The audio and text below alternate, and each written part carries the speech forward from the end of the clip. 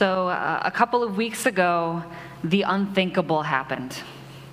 One of our kids, who shall remain nameless, left one of the stuffed loveys out in the backyard. We've warned them, we've told them that we have two goofy dogs who would love nothing more than to make a chew toy out of any loveys who are left in the backyard. But our warnings were ignored. So the kids gravely ushered us out into the backyard to the scene of the crime. And it really did look like a crime scene. Every stick and toy and everything had been moved back to form a perimeter around the victim. Now, thankfully, this stuffed animal, who shall also remain nameless, was not totally destroyed, but she did lose an eye. So I gave my son an option. I said, I can craft an eye patch for this stuffed animal and sew it on. This was my favorite option because I thought it was hilarious. Or I could get a replacement plastic eye and sew that on. That was the choice my son made. Boring, but whatever. Okay. Well, time got away from me, a few weeks passed by, and I forgot about repairing the eye. And I guess that my son had forgotten too, or I thought he had. Until this week, when my son came to me with tears in his eyes. He said, even though my stuffed animal is missing an eye, I still love her so much.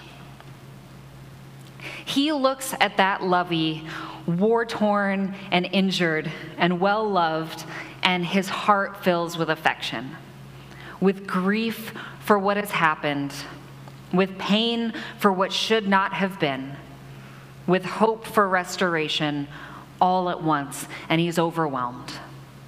Even though she's broken, he still loves her. Most of you have heard me preach before, and you know that I like to bring up the kids' loveys, and I think here's why. It keeps coming back to this for me. If they can love these toys so well, so innocently, then surely we can learn something from them. Surely we can love people, the people God loves, people God gave us. Even better than that, if we practice and if we pray and if we have God's help. Which brings us to today's portion of the Apostles' Creed. We're continuing in our sermon series on the Creed, and today we're talking about the communion of saints. The communion of saints means that we have an unbreakable bond with each and every other believer who has ever lived and who will ever live. It means that we have more in common with another believer 2,000 years ago than we have with any person who doesn't know Christ. We have a close bond, as far away as they seem. We have a close bond with Abraham, with David, with Mary, with all of these people who have come before. That they are as close to us as humanly possible.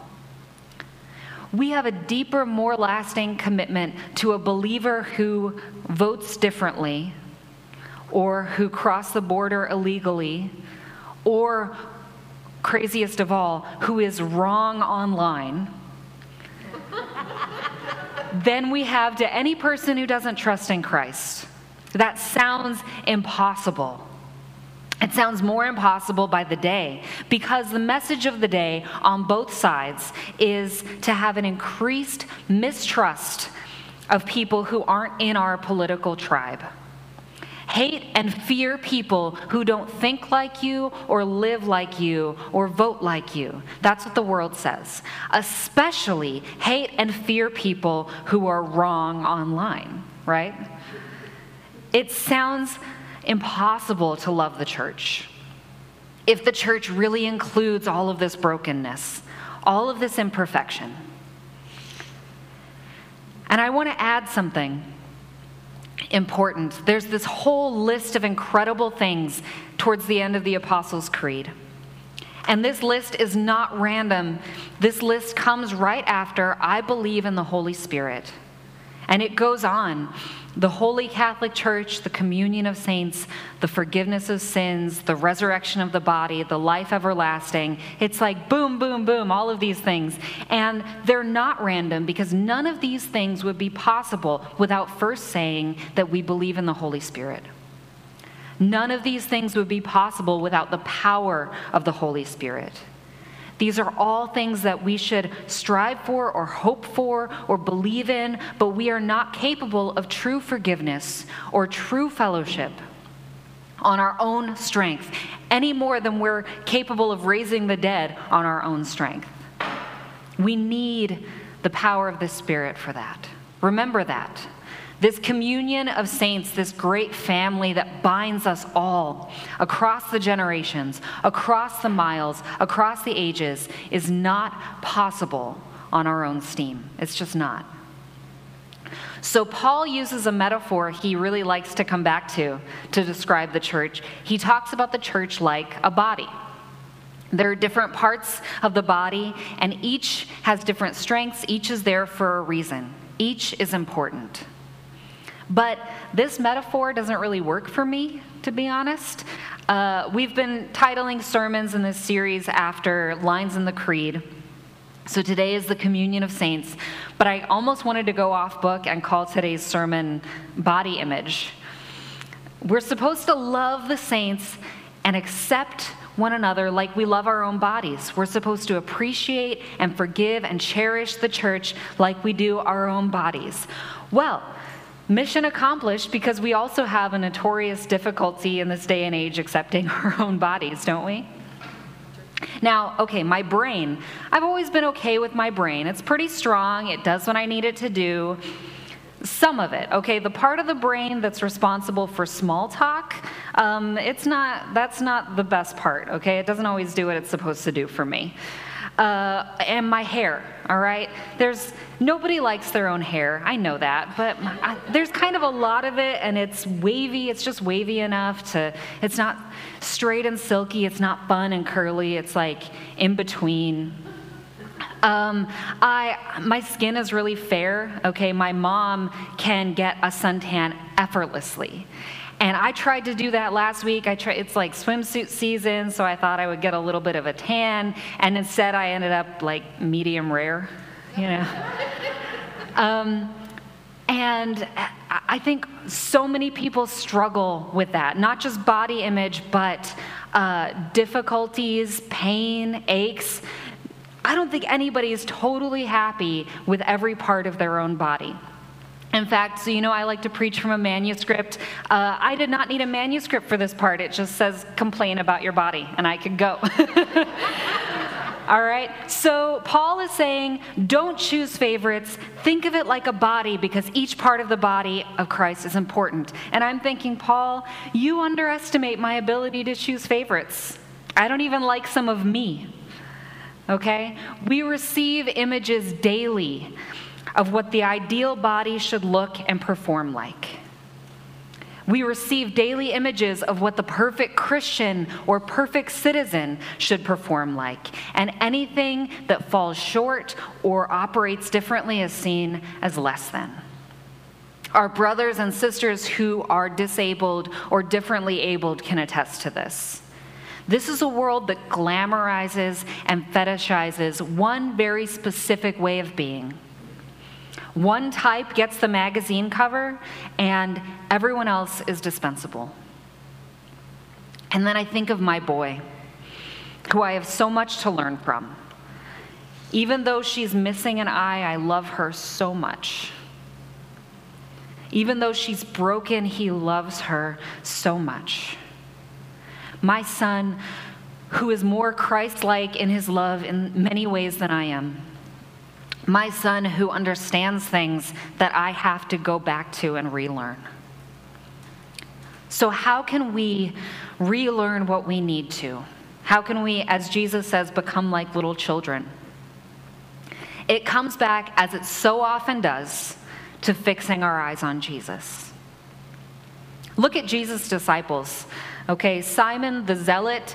If you know anything about the Zealots as a faction, let me just say, Simon was like 2 clicks to the right of Antifa, okay? If there was online, he would have been wrong online. Look at Simon Peter. Okay, he flew off the handle all the time. He had such faith in his own strong faith, but then when the chips were down, he fell. He fell short. Look at James and John, who were bickering over who is the greatest. Look at Thomas, who I know he gets a bad rap, but it's for a reason, okay? He needed to see something before he believed it. And if there's a character flaw for a Christian to have, that's probably the worst one. Like believing in what we haven't seen yet is almost the whole thing. Poor Thomas, all right? And so you have this whole group that the world would have seen as this motley crew, as this broken group of people. You couldn't collect a group more different if you tried. But here's the thing. This was not a mistake on Jesus' part. This was not plan B. This group was exactly what he wanted. These people were exactly who he chose. This is exactly the family he meant to create. They all needed each other. Now, a group of perfect super robot Christians would have been boring, stagnant, and would have nothing to say to their present day, would have nothing to say to our present day. So when the world saw this motley crew, when the world saw brokenness, Jesus saw family. Jesus said, "She's broken, but I love her so much." Hebrews 12 says of Jesus that for the joy set before him, he endured the cross. As he was hanging on the cross, he looked over at the thief hanging next to him, and he said, unbelievably, miraculously, he said, "You are part of this body. You are part of this family." And he has done that to each and every one of us. At our most broken, at our most vulnerable, when we've been chewed up and spit out and don't even like ourselves, that's when Jesus says of the church, even though she's broken, I love her so much. Now, John chapter 3 famously says, "For God so loved the world, he gave his son." This ideal of outward perfection, of everyone being the same, didn't even occur to Jesus. He loved the world. He gave his all. He gave his life. Even though the world says she's broken, he loves her so much. So I want to encourage you in a couple of ways today. First of all, if you find it difficult to love God's people, don't be discouraged. That's good. That means your head's on straight. It's not just difficult to love God's people. By our own strength, it's actually impossible. But second, always, always fix your eyes on Jesus. See how he loves the church. And remember what we have in common. When I look out at the pews, or when I look at our community, when I look at our church, I often think of the different circumstances that brought us together. That no 2 stories would be the same, no 2 opinions would be the same, and yet, in some incredible way, Christ has come into each of our lives and brought us into one another's lives. That's amazing. That's a bond like no other. I remember reading, if you saw that trilogy, The Lord of the Rings, several years ago, there's this group of 9 adventurers in this story. And I remember reading that these 9 actors who played these parts, that all of them got some sort of tattoo. They all went and got a tattoo together of the number 9 or something like that.